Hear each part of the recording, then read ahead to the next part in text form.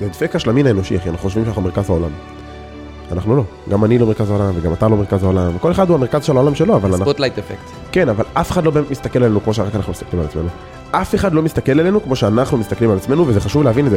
כי כשאתה רואה את הפאקים, או שאתה אמרת משהו שלא ב100% לדבר את הערכים, הכל טוב, אחי. פעם חשבתם לעצמכם מה זה להיות אותנטי ברשתות? איזה הרגלים אני צריך לסגל לעצמי כדי להגיע למצב שאני לא מפחד להעלות מה שיש לי להגיד, ואני לא מפחד לצאת פגיע ברשתות, ואני לא מפחד לספר על הטעויות שעשיתי או על הדברים המפתחים שעשיתי, ופשוט להעלות את כל התוכן איזה איזה. אני הרבה מאוד זמן מאוד פחדתי עם מה שאנשים אחרים יגידו, וזה מנע ממני לשחרר תוכן, ולא הייתי מוכן בכלל להתמודד עם העובדה שהתוכן שלי לא יוצא מושלם אם אנחנו נבזבז את כל הזמן שלנו על פחד. הדבר היחיד שיקרה זה שאנחנו נתעורר בגיל 40 על ההר הלא נכון. אז היום הבאנו את בן לביא כדי לדבר על זה. מה שאני אוהב בבן זה שהוא פשוט מוציא תכנים, לא משנה מה הוא אומר, לא משנה אם הוא הפליץ, פיהק, עשה נוד או דיבר על הכלבה שלו באמצע התוכן, הוא הולך להוציא את התוכן הזה כדי לסיים איתו ולהעלות כמה שיותר תכנים לרשת ולתת כמה שיותר ערך לאנשים אחרים.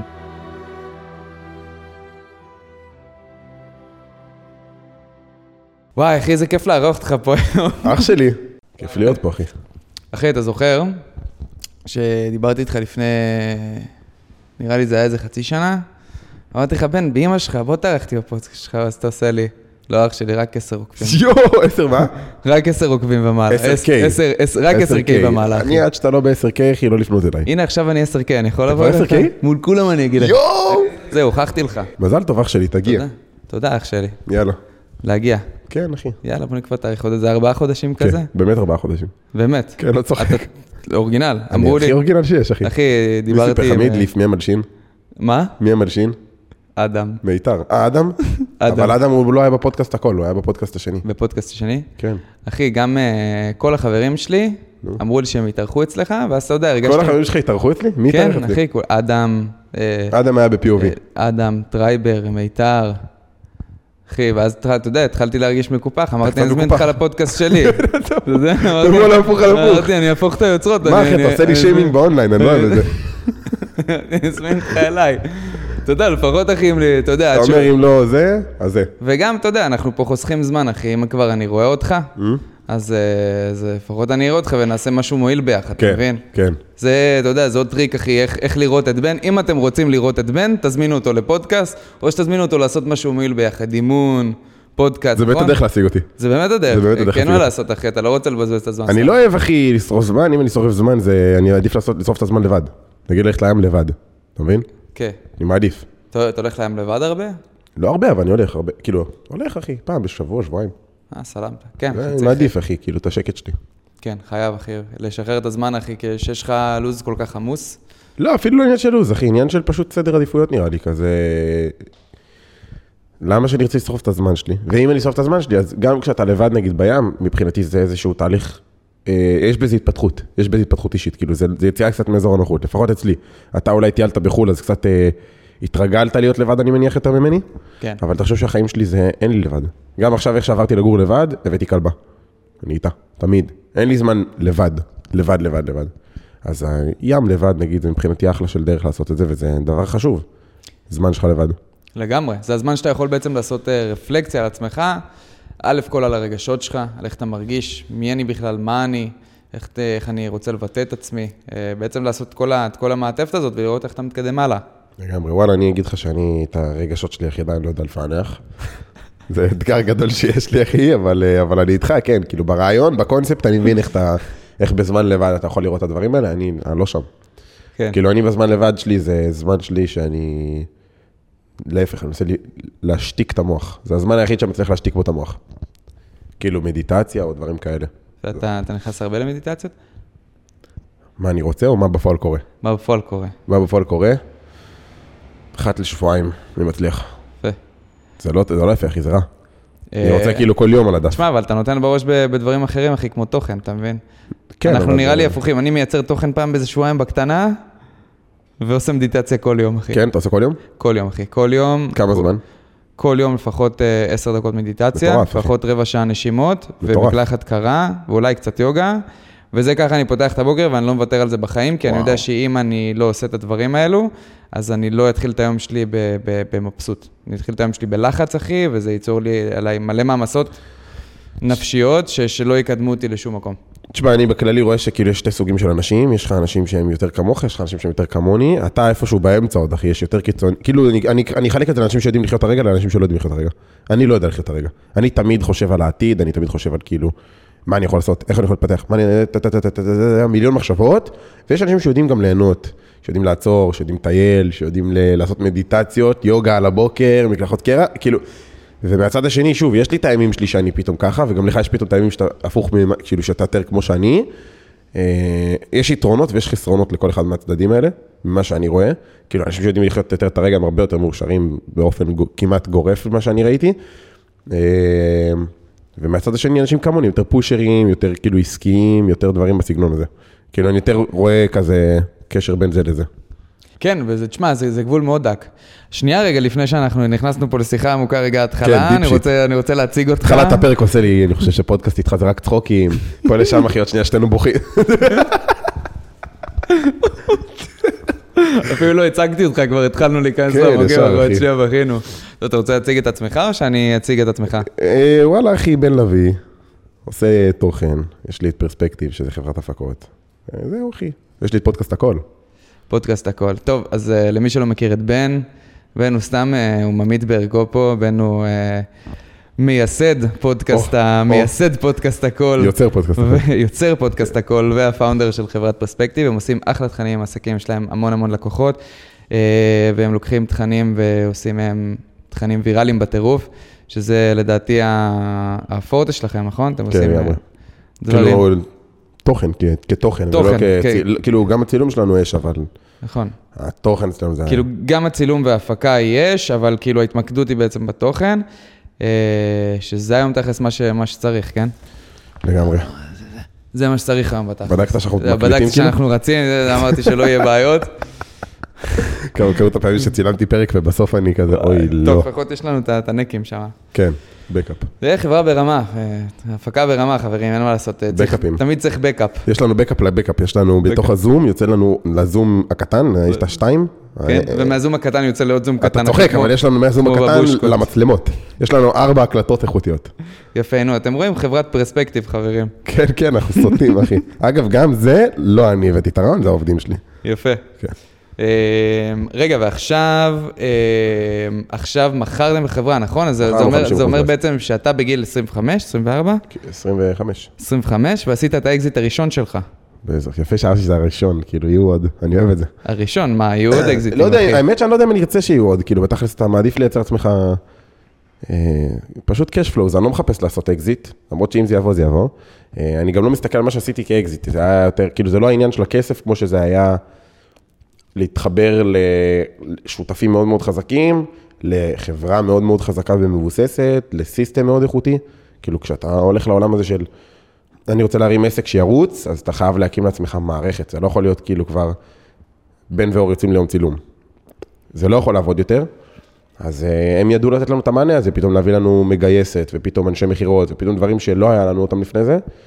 ולבסס לנו את העסק בצורה יותר מסודרת, אשכרה לבנות מחלקות בעסק, כאילו באמת מחלקות, לא כמו שהיינו, היינו כאילו, כן, אני מחלקת עריכה, אני גם מחלקת צילום, אני גם מחלקת מחירות, זה כאילו, זה one man show, אבל ב2-3 אנשים שהיינו, ועורכים וכאלה, ועכשיו זה ממש מתחיל להיות כאילו, מתחיל לקבל צורה, אחי, יש אנשי מחירות, ויש מחלקת עריכה פרופר, יש מישהו שיותר כזה אחראי במחלקת, כאילו ממש מסודר. שזה ממש נותן לך את החופש כאילו להתעסק בתכלס מה שאתה אוהב לעשות, מה שאתה רוצה לעשות, ובמה שאתה הכי טוב בו, שזה התוכן, אחי. אתה אוהב זן את המוח, אתה מדבר. אני אש בזה.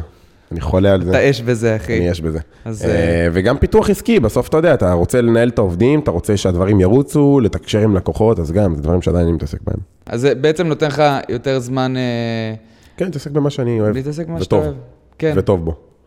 וגם כאילו, אתה יודע, הגעתי לשלב שערכתי כל כך הרבה שזה קצת נהיה מתיש, אני בטוח שאתה יודע, אחי, ומזדהה לפעמים, כאילו אם יש לך פרויקטים שהם, כאילו אתה עושה הרבה פרויקטים שהם יותר, נקרא להם, הם פשן, הרבה פשן יש בהם, כאילו עכשיו אתה עושה פרסומת מטורפת לאיזה חברה ענקית, אז ברור שאתה נהנה לערוך את זה, אבל שאתה עורך כל יום 8 סרטונים קצרים של משהו שלא בהכרח תמיד הכי מעניין, אז מתישהו זה קצת מתחיל להיות מאוס, ואז הכי כיף קצת לשחרר את הדבר הזה.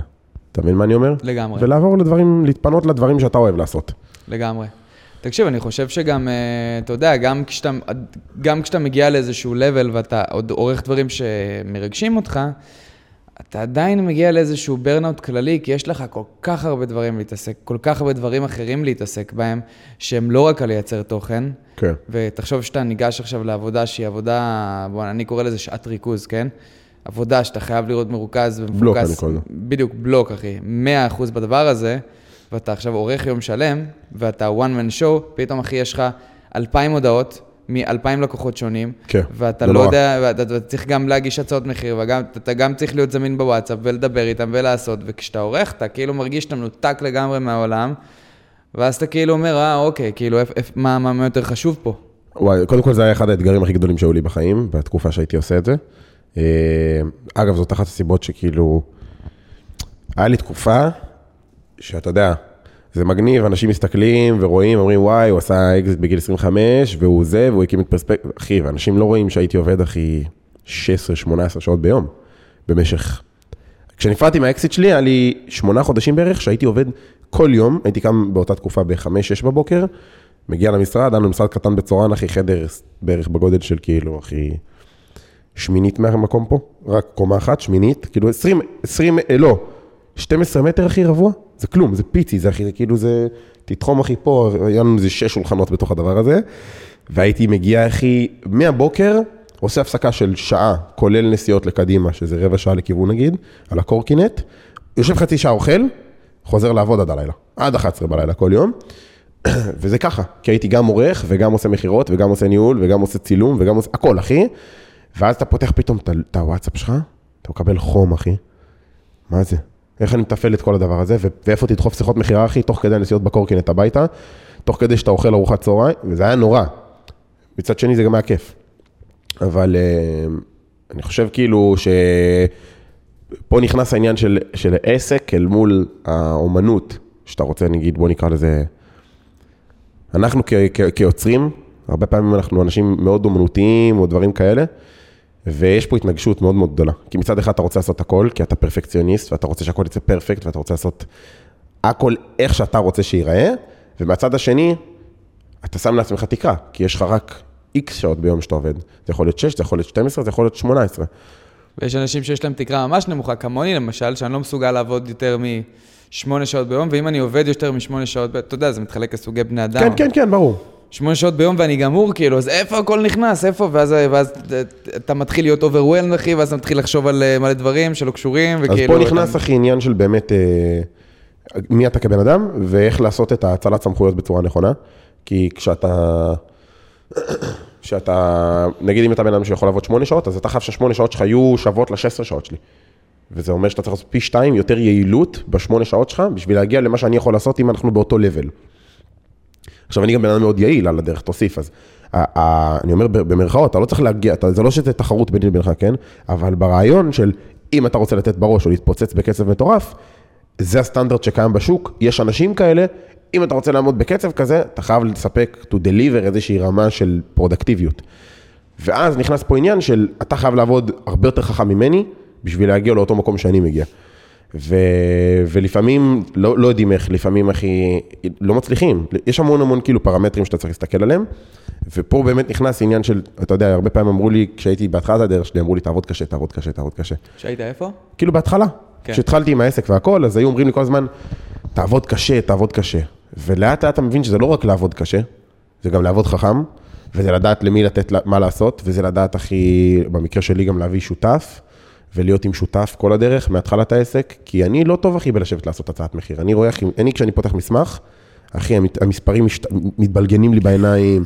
אחי, אין לי דבר שאני יכול. אני אקבל הצעת מחיר, אחי, בואו קשמע קטע מצחיק, כשחתמנו את ה... אני צוחק איזה בול, כן, אחי, כשחתמנו את העסקה עם לאוס, שהם קנו אותנו, אחי, אני אמרתי לו, שומע אח שלי, תבוא, תשב, תקריא לי את המסמך, אני לא יודע לקרוא מסמך כזה גדול, אחי, זה עושה לי בלגן, אחי, אני לא יכול, אני קורא 2 שורות, אני זהו, אחי, אני אבוד לחלוטין. הלב שלך מתחיל לדפוק, אחי, ואתה כאילו, אתה לא מצליח, אחי, לא מבין מה זה, לא יודע מה זה, אחי, אני מקבל הודעה גדולה, אחי, יכולה לשבת לי 3 ימים בוואטסאפ עד שאני פותח אותה. אני מפחד לפתוח את ההודעה, אחי. נשבע, אחי, אני לא צוחק, אני הכי רציני, יש לי עכשיו איזה 3 הודעות, טקסטים, אחי. עכשיו, זה גם לא דעות שאני צריך לחשוב עליהם, אחי. זה מישהו שכותב לי, תשמע, אני אוהב את הפודקאסט שלך, ואחי, אני נבהל. אני רואה הודעה, אחי, של דף, כאילו. זהו, אחי, אין אותי. אז אתה צריך ללמוד, להציל את הסמכויות לאנשים הנכונים, לדעת במה אתה טוב, ולעשות אותו. רק אותו. אם הייתי באותו זמן, אהבתי מאוד לצלם, ואהבתי מאוד לערוך, אני עדיין אוהב, אבל אני יותר אוהב עכשיו דברים שלי, אז הייתי שם את הפוקוס שלי על זה, ועל מחירות נגיד, כי מחירות אני אוהב, או ניהול לקוחות, או גיוס לקוחות, או לא משנה מה, וכל מה שקשור לדברים שאני נבהל מהם, שעושים לי לא נעים, אחי, אדמיניסטרציה, אחי, לשבת, לעשות, לסרוק קבלות, אחי, לדבר עם הרואה חשבון, אחי, מה זה, אחי, זה עושה לי סטרס, רק לדבר על זה עכשיו. אז דברים כאלה, אחי, הייתי חייב לשחרר אותם, כדי להתפנות ב-16 שעות, ב-10 שעות, ב-12 שעות שאני עובד ביום, למה שאני טוב בו. וזהו, אחי, וכל מה שמעבר, שחרר אותי, לא רוצה לגעת בזה, אחי. וכמה שיותר דברים כאלה שאתה תוריד מעצמך, אתה תראה איך פתאום, כאילו, הכל גודל אקספוננציאלית. יש משהו אחד שאני ממש ממש מעריץ בך, וזה היכולת שלך לשחרר כמות מטורפת של תכנים. עזוב ללקוחות רגע, גם ללקוחות, כן, אבל בשבילך. ופשוט לשחרר כמות מטורפת של תכנים, וכאילו פשוט שחרר, אחי, בלי לשפוט אותם, בלי לחשוב כאילו, האם זה טוב, האם זה רע, כאילו מה, זה בסטייל שלי, לא, זה לא בסטייל שלי, אז אולי אני אצטרך לעשות משהו אחר, לא יודע, מה יגידו, מה יחשבו, כל הדברים האלה שמאכילים לך את הראש. אני נגיד, אתה יודע, אני נאבק עם זה מאוד מאוד קשה, אני גם כאילו, יש לי, אתה יודע, סטייל שאני רוצה, עזוב, אבל כאילו, היכולת שלך לעשות את זה, זה פשוט, אני אומר, בונה, הבן אדם הזה מתעסק נטו במה שהוא אוהב לעשות, ונותן את הדגש עליו, הוא משתפר עליו, הוא משפר את המודעות שלו, ואת כל הדברים שהוא, אתה יודע, שכל המשאבים שלו הוא שם על זה. וזה יכולת, וזה פלוס מטורף אצלך. תשמע, אני לא יודע להגיד לך איך זה נוצר, זה התחיל דווקא מחוסר מודעות. כשהתחלתי לייצר תכנים, הייתי עוד בצפון, אחי גרתי עם האקסיט שלי לפני כמעט 3 שנים זה היה. זה היה פעם ראשונה שנגעתי בפרמיר, כן, אני לא צלם עורך הרבה זמן. עכשיו זה כבר מתחיל להיות הרבה זמן, אני רגיל להגיד שזה לא, אבל פעם ראשונה שפתחתי פרמיר, אחי, חשבתי שאני מנטור. אני ראיתי סרטון באינסטגרם, אחי, ואני נדלקתי לסרטון, אמרתי, וואי, אנשים צריכים להכיר את זה. כאילו זה היה סרטון של איזה, אחי, ג'ו דיספנזה, אתה מכיר? לא, מי זה? פעם ראשונה שעשיתי סרטון, זה היה כאילו, הייתי בצפון, ראיתי איזה סרטון של מנטור, לא מנטור, אחי, הוא כזה מרצה על ההשפעה של מדיטציות, אתה חייב להכיר אותו, אחי. השפעה של מדיטציות על המוח והתת מודע. ועד היום אתה לא עושה מדיטציות. עשיתי תקופה, אני גם עושה עכשיו, אבל פשוט מעט מאוד, אבל כן. ווואלה, ראיתי את הסרטון, והוא דיבר שם על סטרס, והוא דיבר על זה שאנחנו צריכים לעצור באמצע היום כדי לנשום. ונדפק לי המוח, אמרתי, בונה, אני חי סטרס, ואיך אנשים לא מכירים את זה שאם הם ינשמו, לא יהיה להם סטרס. ואז אני כזה, פאק, אני חייב לעשות על זה סרטון, לא יודע מאיפה זה בא לי. הייתי טיפה בעולמות האלה של התפתחות אישית, ראיתי כל מיני מנטורים בארץ, לא ברור אחי, איכשהו זה התגלגל לזה שהאקסיט שלי הייתה בתואר לקולנוע, מעמידה לי מצלמה על חצובה, די דומה לזאת, אומרת לי, תראה, זה מצלם, בהצלחה. הולכת, חוזרת אחרי חצי שעה. זה הסרטון הראשון שלך. סרטון ראשון שלי, חצי שעה לקח לי לצלם אותו, מוציאה לי את הכרטיס זיכרון, מחברת ללפטופ שלה, פרמיר, ככה עושים קאטים, ככה עושים כתוביות, צא לדרך. זה היה, התחלתי את התהליך ב8 בערב, שחזרתי מהמפעל, הייתי במפעל בקרמיאל, 8 בערב מתחיל, סיימתי לערוך הכל ב3 בבוקר. כאילו, חצי שעה 40 דקות צילמתי, ערכתי איזה 6 שעות אחרי סרטון הכי גרוע שאתה יכול לדמיין בחיים שלך. דבר הכי מבזה שקיים בעולם. והעלית אותו. ברור. חוסר מודעות טוטלית. קיבל מלא חשיפה, מלא סטלבט, אחי, מלא. איך האנשים בבסיס, אחי, כאילו, ישבתי עם חבר שבוע אחרי זה, חבר, הוא אומר לי, תשמע, כאילו, השתחררתי כבר בצבא, אבל הייתי עוד בקשר עם החבר'ה של הצבא, הוא אומר לי, תשמע, כאילו, הוא חבר טוב, אחי. אז הוא הרגיש בנוח להגיד לי, אבל כולם מסתלבטים עליך. מה הוא חושב שהוא נהיה מנטור, מה הוא חושב שהוא נהיה זה? פסט פורוורד קדימה, אחי, האנשים האלה בדימס שלי, כאילו, רוצים לשבת איתי. אז בהתחלה זה התחיל מחוסר מודעות, אבל אני חושב שחלק מהתהליך שלנו כיוצרים, והקסם שלנו כיוצרים, אולי הייתי אומר, זה להראות את התהליך. דיברת איתי מקודם על הפגיעות שאני מראה, אז אני ממש מדבר על זה עכשיו בפודקאסטים האחרונים, יש לי תסביך עם רגש, אני לא יודע להביע רגש, אני לא ידעתי לחוות רגש בצורה שהייתי רוצה לחוות, ואני פשוט משתף, וזה מה שאני חווה כרגע, אז אני לא צריך לנסות להיות מישהו שאני לא.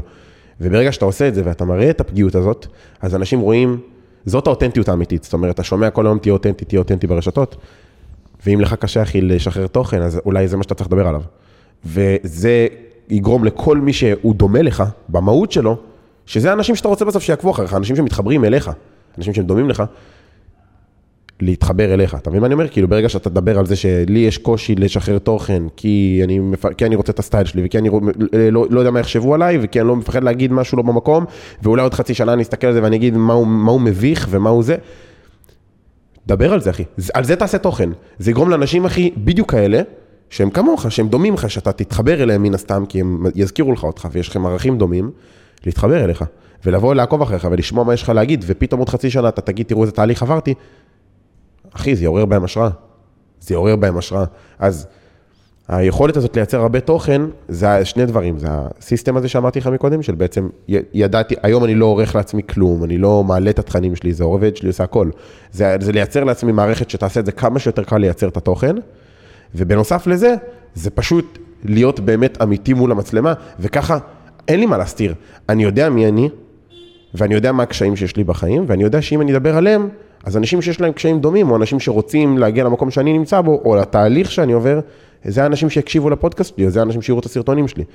ואז הכי פשוט תדע, זה גורם לאנשים להתחבר אליך פי 1000, כי הם גם יכולים לחוות אותך הרבה, וגם במקביל מאוד קל להם להתחבר, כי אתה כמוהם.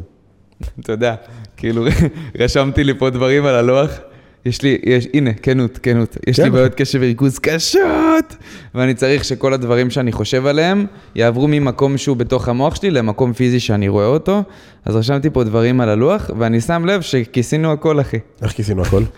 אחי, כי דיברנו על כסף ויס יצירה. לא דיברנו על ויז'ן. קודם כל, אני אתן לך טיפ, אחי, הנה, אנחנו כבר הופה, הנה מלך הפודקאסטים. אתה יכול להתעמק לתוך דברים, זאת אומרת, אם עכשיו דיברנו על כסף ויצירה, אז בוא נדבר נגיד סתם, עכשיו, קח סיפור מהחיים שלך, זה עוזר מאוד לאנשים להתחבר. בוא ניקח, אחי, את הפעם הראשונה שנפגשנו. זוכר אותה? כן. דיברנו על זה קצת בקטנה מקודם. ישבנו פה, היה פה ספות, אז אני רואה שהם נעלמו. נכון, הם נעלמו. כי אנחנו מסכימים את המקום למי שעושה פה שיעורי ריקוד. כל הספות למטה, אחי, פתחנו חדר מטורף של עריכה. יואו. כן. מגניב, תראה לי אחרי לך. אז באנו לפה, ישבנו בספות פה, זה היה אחי, אני איך הגעתי אליכם בכלל? אני לא יודע אם אתה יודע את הסיפור, זה מצחיק, אחי. דרך האינסטגרם? מה זה דרך האינסטגרם, אחי? נראה לי שטליס עבד עם מייקל לואיס, יש מצב כזה? כן, בטח. אז נראה לי שמייקל העלה את טליס לסטורי, אני עשיתי לו עוקב, כי אני הייתי בתחילת הדרך שלי כצלם, ממש בתחילת הדרך שלי כצלם, זה היה חצי שנה כשהתחלתי, ואז אני זוכר שעשיתי לטליס עוקב, ואני הייתי בתקופה שהייתי שולח הודעות לכל בן אדם שקיים באינסטגרם. הייתי ב-reach out חולני, לקוחות, קולגות, מה שאתה לא רוצה. שלחתי לו הודעה, אחי, וסתם, כאילו, אני מת על מה שאתה עושה, כל הכבוד, פרגון, אחי, מהלב, באמת, אהבת חינם. ואז, אחי, הוא הזמין אותי לפתיחה של הסטודיו, ולא יכולתי לבוא באותו יום. ופסט פורוד כמה חודשים קדימה, אחי, אני רואה את העבודה שלכם, ואני אוהב מה שאתם עושים, ולא יודע, ואיכשהו באיזה יום טליס זורק לי כזה, תבוא תשב, תכיר כזה, או משהו כזה. ואז באתי וישבתי איתכם, ומאוד מאוד אהבתי את הווייב שלכם, ואהבתי על המקום, ועליכם, כאילו, חבר'ה. ואני זוכר שבשיחה הראשונה, קלטתי שאתם מאוד פשן כאילו על מה שאתם עושים, על האומנות שלכם, ואני אהבתי על זה, כי זה היה חסר לי באותה תקופה. אני הייתי במקום שאני רציתי להרים סיסטם, רציתי להרים עסק, ואמרתי לעצמי, אני רוצה ריטיינרים, אני רוצה לקוחות יציבים, אני רוצה לבנות לעצמי פאונדיישן בריא, להרים מערכת שתרוץ. מההתחלה ידעתי שאני רוצה להרים מערכת שתרוץ בפני עצמה. ובדיוק שם מתנגש לי העניין הזה של אומנות, או כסף נקרא לזה ככה. נכון. כי בעצם אתה שואל את עצמך מצד אחד, אם אני הולך על האומנות, אז זה אומר שאני כל פרויקט חייב לתת עליו את ה-3,500%, ואם אני הולך לסיסטם, אז אני צריך להרים מערכת שתרוץ, וזה נהלים, וזה דברים שהם הרבה יותר מסודרים, וזה פחות עכשיו, אתה יודע, אני לא עובד לפי משמרות עריכה. אתם בטח לפי משמרות, נכון? ברור. אני לא לפי משמרות. משמרת זה הרבה זמן בשבילי לסרטון. אני לא יכול לעבוד משמרת על סרטון, אחי. זה מלא זמן, אחי, זה גם מאוד לא מוגדר לי מבחינתי. אז אנחנו עובדים או שעתי, או פרויקטני, כאילו הכל מאוד מאוד מוסדר, והכל גם מאוד מוגדר בתוך ההסכם עבודה. זאת אומרת, אני יודע בדיוק מה אני נותן ללקוח, העובדים שלי יודעים בדיוק איזה פרמטרים כל סרטון מורכב, אתה מבין? וכשאתה רוצה להרים מערכת שתרוץ, אז כאילו אני שם את הפוקוס בכלל על היעילות של זמן וכסף, ותועלת שהלקוח יקבל. בסוף ברור שאנחנו רוצים שהלקוח יצליח מקסימום, אבל תמיד אתה כאילו מסתכל על זה הרבה יותר מספרי, הרבה יותר מערכתי, אני אקרא לזה ככה. וראיתי את זה פה, ואני זוכר שדיברתי איתכם על החזון שלי, שזה היה כזה, אני רוצה ריטיינרים, אני רוצה עסק יציב, ואני זוכר שכאילו, ראיתי אתכם, וזה גם עורר בי קצת השראה של כאילו, בוא'נה, איזה כיף זה לקחת פרויקטים שאתה יכול לעוף עליהם. עכשיו, זה לא עכשיו לקוח שמדבר איתי על איך לעשות פיקאפ עם בחורות, ואני עושה לו, למרות שאני לא מסכים עם התוכן שלו, ואני עורך לו, ואני מצלם לו, ואני עושה לו סרטונים, ווואלה, אחי, זה יכול להיות מבאס לפעמים. אתה עורך תוכן שאתה לא מאמין בו, זה לא מדבר את הערכים שלך כבן אדם. ופתאום אני מסתכל עליך, ואני אומר, בוא'נה, הם עושים אומנות. אומנות, פרופר אומנות, זה כאילו לא שונה מבחינתי ממוזיקאי, או שזה לא שונה מבחינתי מאומן שמצייר, אחי, אתם עושים אומנות. וזה היה כאילו משהו שעורר במלא השראה, אז אתה יודע, צריך למצוא את האיזון, כל בן אדם יש לו את האיזון שלו. לגמרי. ומרגיש לי שאנשים, כאילו, כמו שדיברנו מקודם, שיודעים לחיות יותר את הרגע, הם הרבה יותר אומנים. נכון, אני גם חושב ככה. כאילו, אתה יודע, זה הדבר שהכי הכי הכי מאתגר אותי, כי מצד אחד, כשאני עובד עם לקוחות, אני מאוד מאוד חשוב לי שהסרטון יצא הכי טוב, והכי פיין שאפשר. אני גם לא אקח כל פרויקט, אני אסתכל על פרויקטים, ואם הפרויקט פחות מעניין אותי, אז אני פשוט לא אקח אותו. כאילו, אם יש משהו שלא מדבר אליי, אני יודע שאני גם לא אהנה מהעשייה שלו, אז אני לא אקח אותו. לוקח לי, נגיד, אתה יודע, בתור, אני מדבר איתך כאילו סתם, state of mind של אמן, לוקח לי הרבה יותר זמן להתעורר בבוקר, לוקח לי הרבה יותר זמן להיות יצירתי, קשה לי מאוד לשחרר דברים, כאילו אני מאוד מאוד רוצה שהכל יצא פרפקט, אבל אין מה לעשות, בעולם של עסקים ובעולם של לשחרר תכנים ולהיות יוצר תוכן, זה לא עובד. אתה לא יכול להיות רק אמן, אתה צריך להבין ולהכיר בעובדה שדן זה בדר מפרפקט. אחי, אתה חייב לסיים פרויקטים, וזה אחד הדברים שאני חושב שאז באותו יום שדיברנו, ודיברת על הסיסטם, ודיברת על הריטיינרים, פחות הסכמתי אתה יודע, לקוחות שאתה פחות מתחבר אליהם, וכו' וכו' וכו', כי אני מאמין כאילו אם יש לך צוות זה משהו אחר, ואתם נותנים לכל לקוח את 100%, זה סבבה, אבל אם אני נגיד אישית עושה את הדברים, אז אני מרגיש שכאילו, אני באמת לא יכול לתת את ה-100% שלי על לקוח מסוים. רגע, איבדתי את עצמי. זה היה כאילו עכשיו דיברנו על הריטיינרים והדברים, והסכמת עם זה, וכאילו המיינדסט שלך כאומן, שקשה לך נגיד לקום בבוקר יותר זמן, והכל יותר זמן, אז כשהייתי פה דיברתי על הריטיינרים והכל, הסכמת עם זה, ספציפית עם הקטע של הסוג לקוחות שאתה בוחר. זהו, אז שהיית פה ודיברת על הריטיינרים, ודיברת על הקטע הזה שדן זה בדר מפרפקט, ואתה רוצה בעצם לייצר לך מערכת, נצצו לי העיניים. כי ידעתי שזאת הבעיה העיקרית שלי. אני כאילו היום קשה לי לשחרר פרויקטים החוצה, ואני רוצה לייצר לעצמי את המערכת הזאת שתייצר לי כסף, אתה יודע, מה זה מבלי שאני אעבוד? כמובן שאני אצטרך לעבוד על זה. אבל המערכת הזאת שתייצר לי כסף מסוים, או כזה מערכת שתייצר לי ביטחון, כדי שאני אוכל לעשות את הדברים שאני אוהב, ביותר רוגע. אני אגיד לך ככה. קודם כל, אתה כן עושה את זה, אתה הוצאת גם אלינו פרויקט, וכאילו, וזה טוב, ובסוף, אני כאילו מסתכל על זה, כסף, אתה רוצה להגיע למצב שהכסף שלך עוזר לך לעשות עוד כסף, שזה דבר אידיאלי. הדרך שהצלחתי להגיע למצב שאני מייצר כל כך הרבה תוכן, זה כי עשיתי את הדברים האלה. כי הבאתי את הצוות שלי למצב שהם עובדים, פול טיים, על פרויקטים של לקוחות, ואני מגדיר להם פשוט, אני שמתי לעצמי, איך אני בכללי עובד כבן אדם, אני שם לעצמי יעדים כאלה. אני מחליט שעולה פרק בשבוע, אז עולה פרק בשבוע. יעדים כאלו. כן, זה יעדים, אחי, זה כאילו, זה כזה, זה באמת כזה, זה כאילו, אני פשוט בא ואומר לעצמי, אני רוצה שיעלה פרק בשבוע, ואחי, התפוצץ העולם יעלה. Done is better than perfect, זה הכי מדויק, כי הייתי בא בשבתות, ועורך פודקאסטים שלי, אחי, כמו פאקינג מניאק, אחי, כאילו, מוותר על שבתות, על חברים, על הכל, כי אמרתי לעצמי שעולה פרק בשבוע. ואם לא יעלה פרק בשבוע, אז שמתי לעצמי על המילה, אחי, כאילו, כזה זין, אחי. נכון. ואם אני שם על עצמי זין, אחי, ואני אומר לעצמי, אני אעשה X, ואני לא עושה את זה, אז אני מרגיש שאני, כאילו, פוגע בעצמי, אני פוגע בערך העצמי שלי. ווואלה, פשוט כן, פשוט להגיע למצב שזה רץ, אחי. שזה פשוט רץ. כאילו, ברגע שאתה צריך להתעסק בתוכן, ואתה זה שעורך לעצמך את הסרטונים, אתה תהיה ביקורתי, אחי. אתה תהיה ביקורתי, אתה תהיה, מה זה ביקורתי? כאילו, הייתי מעלה עשירית מהתוכן שאני מעלה. נכון. וזאת הסיבה שהפסקתי לערוך בעצמי.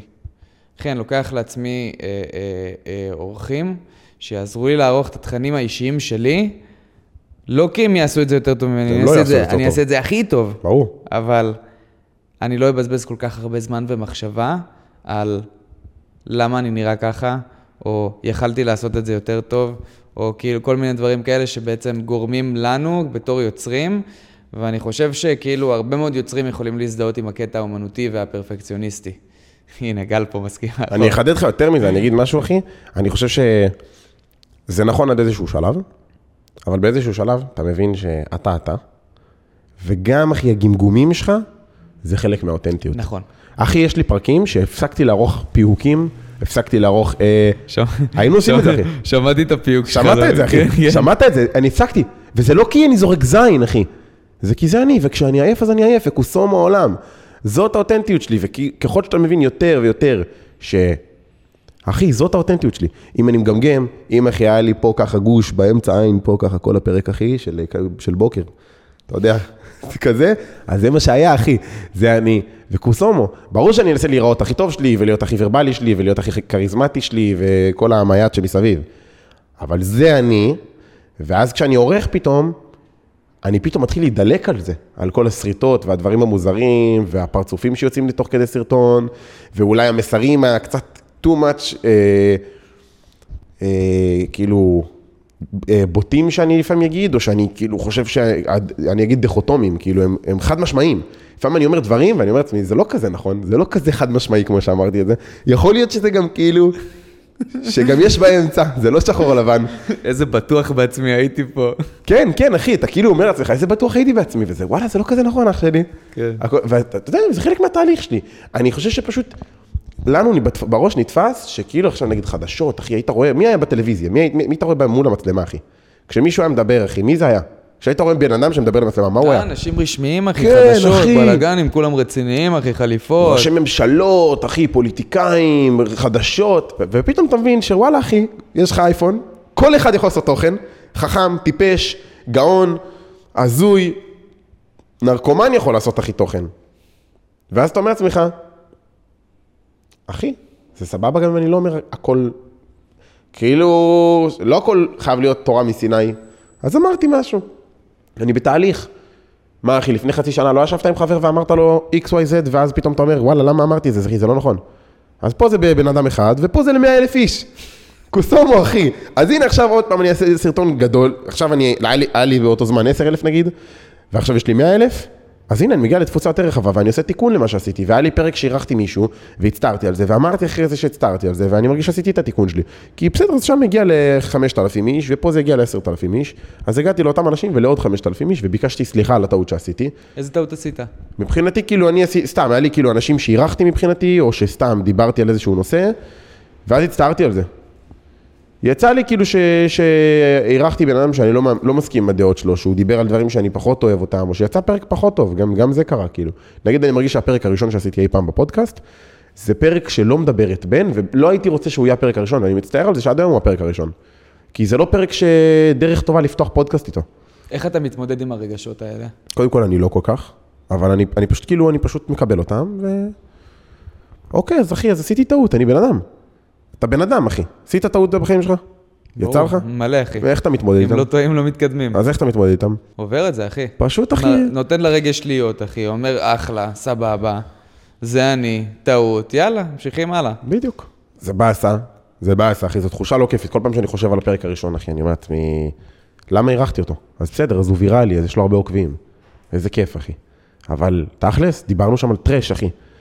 ואנשים היום נחשפים לפודקאסט שלי דרך ספוטיפיי, או דרך אפל פודקאסט, והם פותחים את הפרק הראשון, והם לא ממשיכים לפרק השני. בגלל זה. קורה. מחקת את הפרק הראשון? לא, הוא עדיין שם, אחי. אני גם אגיד לך יותר מזה, אני חושב שזה כל הקסם. שוב, אני חוזר לאותנטיות, אחי, ברגע שאני מסתכל על למה אני צריך למחוק, אחי? זה חלק מהתהליך שלי. עשיתי את הטעות הזאת, הייתי בן X, היום אני בן Y, זה מה שעשיתי, אחי. זאת הייתה ההחלטה שלי באותו רגע. הנה, תראו איך השתפרתי. אני מביא לכם היום אורחים אימא'לה, חרדה. יש לי היום את האורחים הכי שווים שיש. ואז היה. הכל סבבה. אין מה לעשות, אחי. זה קורה פשוט. לגמרי. אני, אתה יודע, הרבה מאוד, יש לי הרבה מאוד את נגיד, לי אישית, נגיד, ממש עזרת, ואני חושב אני חושב שמה שאמרת עכשיו יכול לעזור להרבה מאוד מאזינים, כי אני אישית חווה את הרגשות האלו מלא מלא מלא מלא. כאילו אני מוצא את עצמי במצבים שאני מעלה נגיד תוכן, ואז כזה אני חושב לעצמי פעם וכזה, זה לא כזה מזדהה איתי, כאילו זה לא כזה מזדהה עם הסטייל שלי, אז למה העליתי אותו? ואז אני כזה עם עצמי כזה מתחבט מה, למחוק אותו, לא למחוק אותו, לעשות את זה, לא לעשות, ואז לא מוחקים שום דבר, אין מה לעשות, זה אני, זה התהליך שאני עובר. בכל התוכן שהעליתי אי פעם מחקתי איזה 3 סרטונים. אחי, ויותר מזה, אני שואל אנשים היום, מה אתם אוהבים בתוכן שלי? הדבר הראשון שהם אומרים, זה את התהליך. את התהליך. התהליך שלך. התהליך שלך מדהים. ואני אגיד לך יותר מזה, הרבה פעמים אתה מאוד, אנחנו כאילו, זה דפקה של המין האנושי, אחי, אנחנו חושבים שאנחנו מרכז העולם. אנחנו לא. גם אני לא מרכז העולם, וגם אתה לא מרכז העולם, וכל אחד הוא המרכז של העולם שלו, אבל... ספוטלייט אפקט. כן, אבל אף אחד לא באמת מסתכל עלינו כמו שרק אנחנו מסתכלים על עצמנו. אף אחד לא מסתכל עלינו כמו שאנחנו מסתכלים על עצמנו, וזה חשוב להבין את זה. כי כשאתה רואה את הפאקים, או שאתה אמרת משהו שלא ב100% לדבר את הערכים, הכל טוב, אחי. יש לי סרטון שעשיתי על דור אקשטיין, והוציאו לי אותו מהקשרו. הייתי בפודקאסט של מישהו, והוציאו אותי מהקשרי. כאילו, אני דיברתי על זה שהוא משווק בן זונה, והם הוציאו אותי, כאילו אמרתי שהמוצר שלו חרא, והוא רק משווק בן זונה. ובפועל אני חושב שהמוצר שלו טוב. ואז מה שקרה זה שהם העלו את הסרטון, הם שלחו לי קולאב, אישרתי את הקולאב, למרות שזה לא מה שב100% התכוונתי. אמרתי, יאללה, נאשר. וזה יצר סיטואציה לא כל כך נעימה ביני לבן דור, אבל אני בסדר עם זה. כי דיברתי איתו, והסברתי לו, וזה בסדר. ומאז, אחי, אנחנו חברים יותר טובים אפילו. מה אמרת לו? הסברתי לו, תשמע, הם הוציאו אותי מהקשרי, ווואלה, אחי, אני לא חושב. ואז הוא אמר לי, תבוא לתוכנית עכשיו, אין לך ברירה, אחי. ובאתי אליו לתוכנית, ואני בתהליך איתו, וירדתי איזה 10 קילו בחודש וחצי. אז אני גם יודע עכשיו על אחת כמה וכמה שהמוצר שלו בן זונה. ווואלה, אחי, אתה יודע, אני אומר לעצמי, מאוד קל בעולם התוכן, לחשוב שכאילו כולם מסתכלים עליך וכולם זה, הכל טוב, אחי. ראו את זה 2,000 איש, ראו את זה 10,000 איש, ראו את זה 100,000 איש, אחי, עוד דקה הם שכחו אותך. עוד דקה, נשבע לך עוד דקה הם שכחו אותך. דקה, אחי, דקה. בגלל זה אתה חייב לעלות מלא תוכן. זאת הדרך להצליח, כי עוד דקה שכחו אותך, אחי, באמת.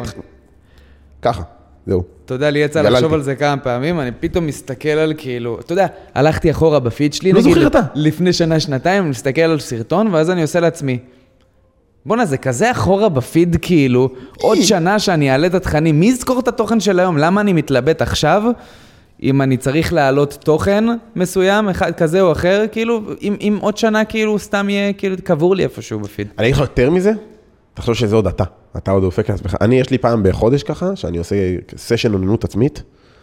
מדהים. חולה על זה, אחי. נכנס לפיד שלי, מסתכל על עצמי, וואו, כמה אתה קריזמטי, כמה אתה סקסי. אני חולה על עצמי, אחי, באמת, מתאהב בעצמי, חולה על עצמי, אחי. ואף אחד לא עושה את זה, אחי. זה רק אתה, כאילו, זה רק אני. ואז אני אומר לעצמי, אחי, דווקא כשאתה מעלה מלא תוכן, אז זה נותן מלא נקודות שאנשים יכולים להתחבר אליהם. אני אספר לך סיפור מגניב, אחי. בעולם של רשתות חברתיות, הדרך הכי טובה למכור זה רגש. זה לגרום לאנשים להזדהות אליך בצורה רגשית. מה זה אומר? אם ניקח עכשיו אותך כיוצר תוכן, או מאמן כושר, או כל תחום שתבחר, אנחנו נתחיל איתך, ואז תבחר תחום, ואני אראה לך איך הייתי עושה את זה פה. הראל מדאלה מחליט שהוא רוצה לעשות תהליכים, אתה מרגיש נגיד שעברת תהליך בתחום X, בוא ניקח תחום בעולם היצירת תוכן שאתה מרגיש שעברת בו תהליך טוב, תגיד לי משהו. כאילו משהו ספציפי, נישה ספציפית, נגיד סתם אני אגיד ביטחון מול מצלמה, כן? כזאת נישה. כן, נניח. יאללה. אתה מרגיש שעברת בו תהליך טוב, ואתה אומר, אני רוצה להתחיל ללמד אנשים איך לעשות את זה. סבבה? איך הייתי עושה את זה? שיווקית.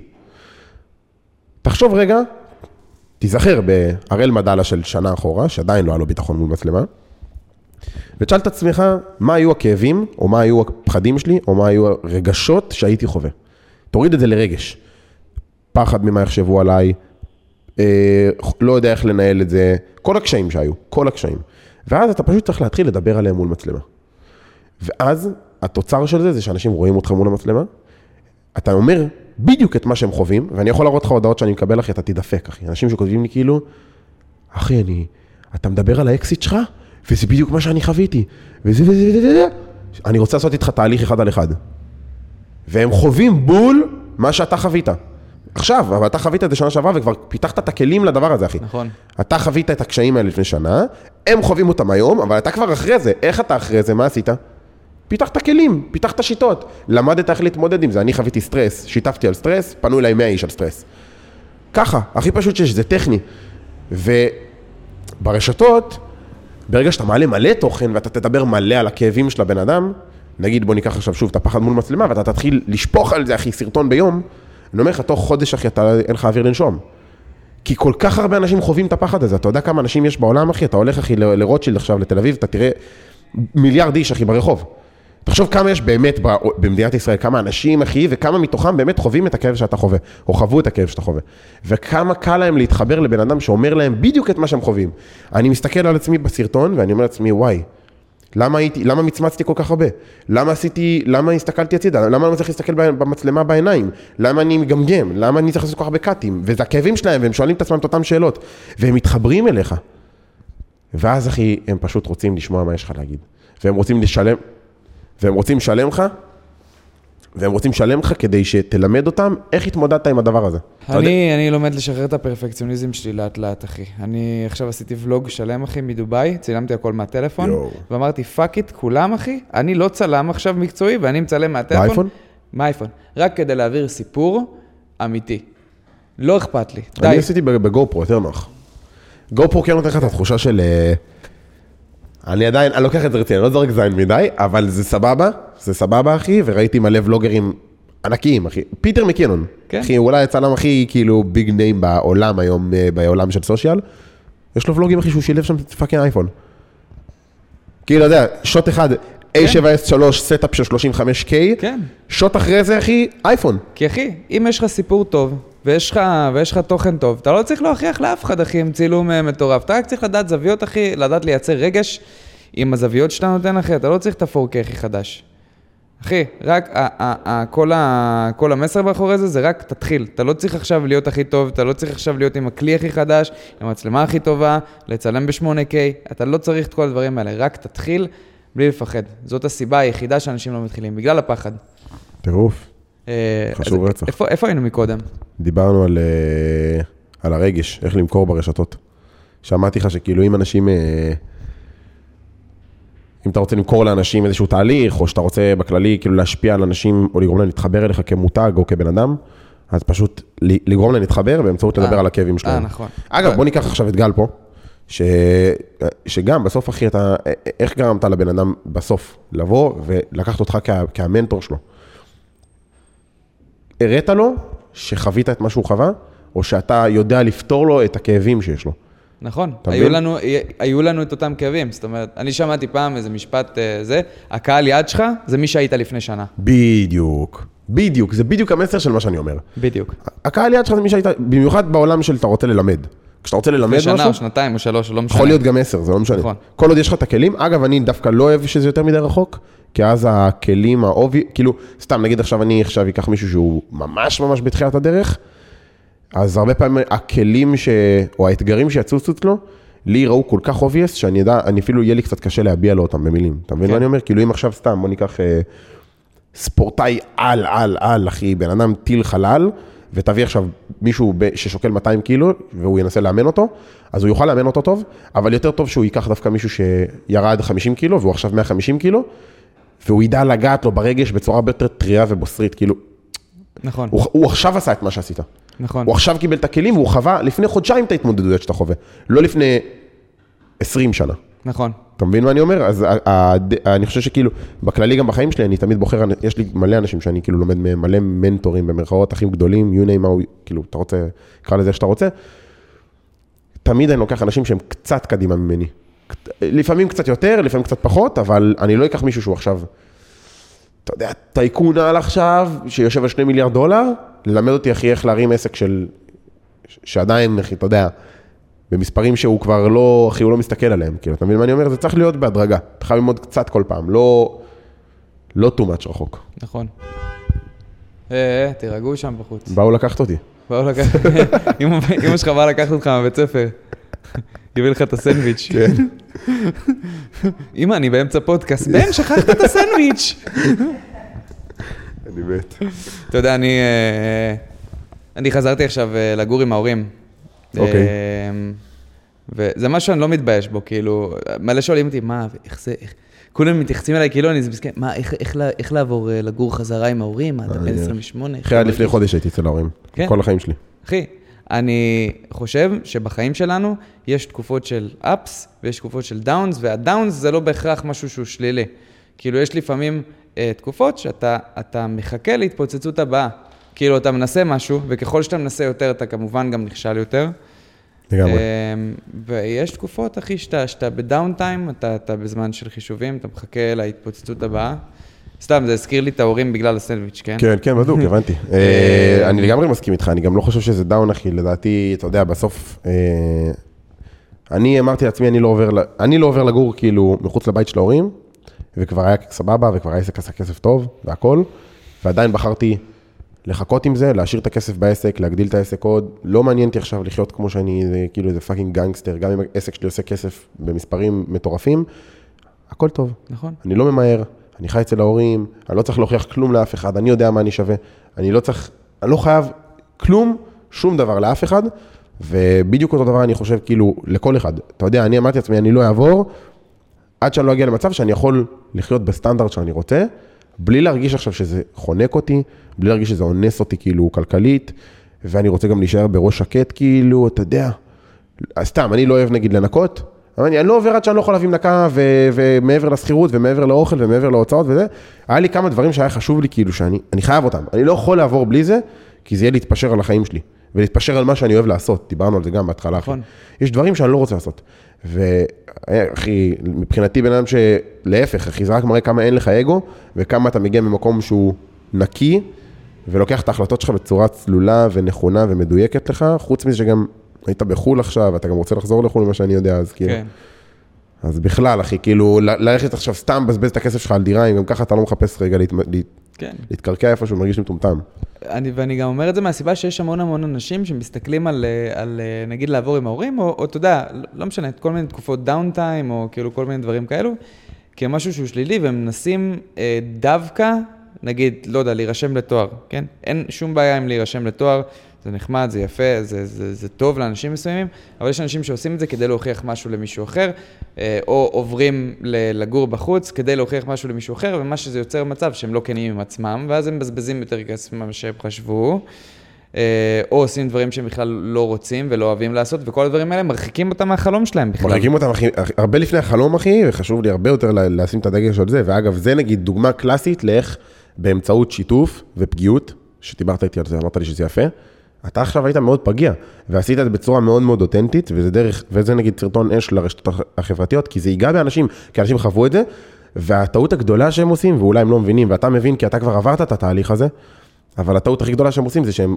אונסים לעצמם את הערך העצמי, הם רוצחים אותו. אתה בא ואתה רוצה לעשות משהו, ואתה הולך ואתה עושה, אתה מגשים את החלום של ההורים שלך, כי אתה רוצה לרצות אותם, אתה עושה טעות. אתה פוגע לעצמך בערך העצמי, אתה לא כנה עם עצמך, ואתה פשוט זה גזר דין מוות לחלומות, לאושר שלך בחיים, להכל, אחי, להכל, ואתה תסיים פשוט, אתה תמשיך את החיים שלך, ואתה תיכנס ללופ ולמרבולת יותר עמוקה, ואז אתה מטפס על הר, אחי, אתה תגיע לסוף, אתה תעלה את כל האברסט, ובסוף אתה תסתכל על הר השני, תגיד, זה בכלל הר שרציתי לעלות עליו. אתה תגיע לגיל 40 ותגיד, פאק, זה לא ההר הנכון. ואז יש לך גם לרדת את ההר הנוכחי, וגם לעלות הר אחר שאתה כבר בן 50. זה הרבה יותר קשה. וזה בלגן, אחי, זה לא מגניב. זה לא מגניב, אנשים רודפים אחרי חלומות, מטפסים הרים של מישהו אחר, של ההורים שלהם, כדי לרצות אותם, כדי להרגיש שהם שווים משהו, אבל אף אחד לא יכול להגיד לכם איזה חיים אתם רוצים. רק אתם, רק אתה. ומדהים, אחי, זו תובנה מדהימה שלך, כאילו, אני אף על זה, אחי. אח שלי, רציתי לשאול אותך שאלה, שאולי תוכל קצת לתת, נגיד, משהו פרקטי לצופים, זה... רגע. משהו פרקטי לצופים, כדי באמת כזה די לזכור את הפרק. איך אני באמת, וזו שאלה שעניינה אותי אישית, איך אתה מנהל את הזמן שלך ביום יום, ואתה מחלק אותו בין יצירה, סתם דוגמה, לעבודה? מתי אני יודע שבזמנים שאני צריך לייצר בהם תוכן, או איך אני באמת מתפקס ומתרכז לייצור תוכן, ומתי אני יודע שיש לי זמנים שאני עושה גם דברים אחרים, או מדבר בוואטסאפים עם לקוחות, או סוגר כל מיני דילים, נהנה לי לדברים חיוביים. איך כאילו מנהלים? אז אני אחלק את התשובה לשתיים. מעולה. אמרתי מקודם שאני לא אוהב לקחת מישהו שהוא קצת רחוק מדי מאיפה שאני נמצא וללמוד ממנו, ומרגיש לי שהיום אני כבר הגעתי למצב שאני בפייס 2 של הדבר הזה. כי אני שנה אחורה עדיין עורך לעצמי, עדיין אני עושה הכל כאילו, והיום אני כבר לא, היום אני יכול כבר לשלם לאנשים שיעשו את זה בשבילי, וזה בסדר. אז אני היום במצב שאני פשוט, אחי, בצורה הכי מכנית שקיימת, הגדרתי לעצמי כמה אחוז אני רוצה מכל דבר בחיים שלי. סתם, נגיד אני רוצה, חילקתי את החיים שלי לתחומים. אמרתי, יש התפתחות אישית, שזה מבחינתי זמן שלי לבד, לקרוא ספרים, להזין לפודקאסטים, דברים כאלה. יש עבודה, שזה העסק בעצם, או כל מיני פרויקטים אחרים. יש משפחה, יש חברים, יש כושר, יש בת זוג או בחורות, לא משנה בתקופה, ואז הגדרתי לעצמי כמה אחוז, למה אתה מבסוט מהרגע שאלתי בחורות, אחי?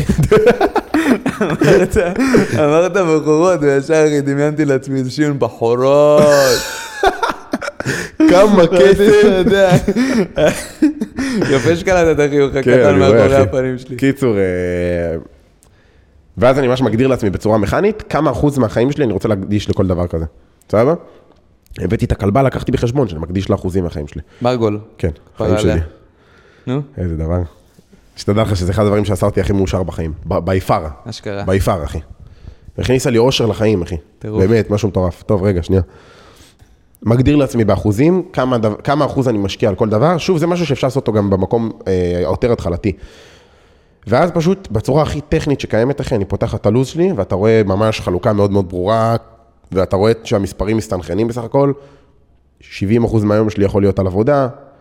זה לא באמת 70, זה באזור ה-50 עד 60, בין 40 ל-60, תלוי תקופה, ואז יש לי עוד איזה 20% על כושר תזונה, ויש לי עוד 5% של חברים משפחה, ועוד 5% בחורות, ועוד 10%, אתה מבין? כאילו, אני מחלק את זה במספרים, לוקח את הסך החיים שלי, מחלק, ולוז.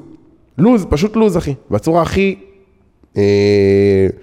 מנהלתית שקיימת, אני לא יודע איך לקרוא לזה, אחי. זה פשוט ממש, כל מוצא שאני יושב עם עצמי, חצי שעה, עובר על כל הלוז שלי, בודק אם אני צריך לארגן דברים לקראת, עושה פולו-אפים לאנשים, כל יום ראשון יש לי פודקאסט, אז אני שולח לכולם הודעה, זוכר שמחר מצלמים, כל אחי, עובר על כל הלוז, סורק אותו, מפעיל את המוח, את הגלגלים, אחי, מה צריך לקרות לכל דבר, האם זה מסתנכרן מבחינת נסיעות, האם צריך להזיז דברים, האם פתאום, וואי, שכחתי שיש לי בזה, פה, ממש, אחי, צורה טכנית, ואין לי צ'קליסטים של משימות בכלל, שזה נגיד משהו שהוא לא מתאים לכולם, יש אנשים שצריכים צ'קליסטים ויש אנשים שלא. אני סופר משימתי. אני לא יכול לדעת שאני פותח צ'קליסט של משימות ואני רואה הכי מלא דברים לעשות. אין דבר כזה, אחי. בלוז. נכנסת משימה, היא נכנסת ללוז. אם היא לא בלוז, היא לא קורית. רוצה להיפגש עם בן, תזמין אותו לים או לאימון, זה לא סתם, אחי. אתה לא סתם אמרת את זה, זה באמת ככה, אחי. אני לא יודע לעשות דברים אם לא כתובים לי בלוז. אם אני סתם אומר לעצמי, כן, מתישהו אני אפגש איתו, מתישהו אני אשב עם החבר הזה, מתישהו אני אעשה קורס דיגיטלי, אם זה לא בלוז, זה לא קורה. זה לא קורה, פשוט הכי רדוד שיש. מה שלא נכנס כמשימה, לא קורה. חד משמעית. אז ככה אני מנהל את זה. אני חושב שבתחילת הדרך זה היה יותר, זה היה לא כזה שונה, לא הייתי כזה הארדקור על הלוז, הייתי עם לוז והכל, אבל נגיד יצירת תוכן, זה משהו שהיום אני לא מגדיר אותו בלוז, יש לי רק את הפודקאסטים בימי ראשון, כמעט תמיד יש איזשהו ביטול, שם אני מצלם את השורטקאסטים במקום הפרק המבוטל, וזהו, וכל השאר זה כבר באוטומציה, היום. בגלל זה אמרתי שזה לא חוכמה ללמוד ממני היום, אבל אם הייתי נגיד יותר בהתחלה, אז הייתי גם ממש מגדיר לעצמי ששבתות, ברזל, זה היה לערוך פודקאסטים, לערוך קצרים, ברזל. שבתות, אני בא ב-10 בבוקר, אחרי שיצאתי בשישי עד מאוחר, 10-11 אני מגיע, עורך עד 5-6 בערב, כל שבת, זה הזמן שלי ליצור תוכן. שבת. מדהים. זה הדרך שלי לפתוח פער במרכאות על כולם. אחי, זה מידע מאוד שימושי, כי אני רואה היום המון אנשים שבאמת, כאילו חושבים על יצירת תוכן, חושבים על לעשות את העבודה שלהם, אבל הם נגיד תקועים עכשיו, או לא תקועים, או עובדים בעבודה שהיא פול טיים, או עושים דברים אחרים, ורוצים באמת לעזוב את העבודה ולצאת מעבדות לחירות, מה שנקרא, אבל הם לא מצליחים לארגן לעצמם את הזמן, ולא מצליחים לעשות את הדברים שעושים להם טוב, ולא מצליחים להכניס את זה ללוז בכלל, כי הם עסוקים בהמון דברים אחרים, והם לא באמת מצליחים לחשוב על העוגנים שבאמת יחזירו אותם לאיך אני עכשיו מתקדם לעבר החלומות שלי. אז מה שאמרת זה מאוד מאוד עוזר. לי אישית, וכמובן שכל בן אדם יש לו את השיטות שלו, לנהל לעצמו את הזמן, וכל בן אדם, הנה נגיד, יש אנשים שאוהבים לעבוד עם צ'קליסטים, יש אנשים שהם מאוד טכניים כמוך, ויש אנשים שהם כמוני, נגיד, אני אוהב לראות דברים בעיניים, אז אני מחלק לי, נגיד, יש לי ימים קבועים שאני עושה דברים קבועים. וואלה. כן. אני כאילו, יש לי ADHD כאילו סופר, ובגלל שאני כל כך מבולגן בראש שלי, אני צריך את הכל מסודר לעצמי מול העיניים, אז יש לי ימים מסוימים שאני עושה בהם דברים מסוימים, נגיד יום חמישי זה יום פודקאסטים. ביום חמישי אני יודע שאני מטפל בכל עניין, בכל מה שקשור לפודקאסט. ואז אני מחלק לי את זה, נגיד, בדיוק, אני רוצה עכשיו לפתוח פודקאסט, יום חמישי, זה מה שאני עושה. בבוקר ישבתי וכתבתי את הנושאים שעליהם אני רוצה לדבר, עכשיו אנחנו מקליטים את הפודקאסט, אחר כך אני אערוך אותו, יום רביעי זה יום קהילה. מה שאני עושה ביום הזה, זה אני כותב את השיעור השבועי, שאותו אני רוצה להביא לקהילה שלי, מדבר איתם, חושב על אירועים חדשים, יום שלישי זה יום שאני עובד בשביל לקוחות, יום שני, כל מיני כאלה, וכל אחד מהם מסודר בצבע שונה. מדהים, אחי. כל אחד מהם הוא בצבע אחר כדי שאני אדע את ההבדלה, בדיוק.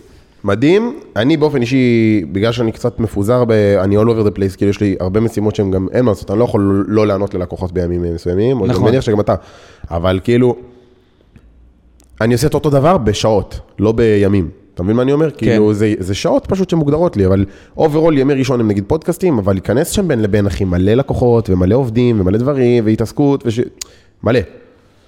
אני זוכר שרצית לפני הפרק, עכשיו אני נזכר תוך כדי, שרצית לגעת בחוויה שלך פה מספר, כשאמרת לי שהיה לכם עומס מטורף כאילו, ואמרת שיש לך משהו לשאול על זה, או שכבר שכחת.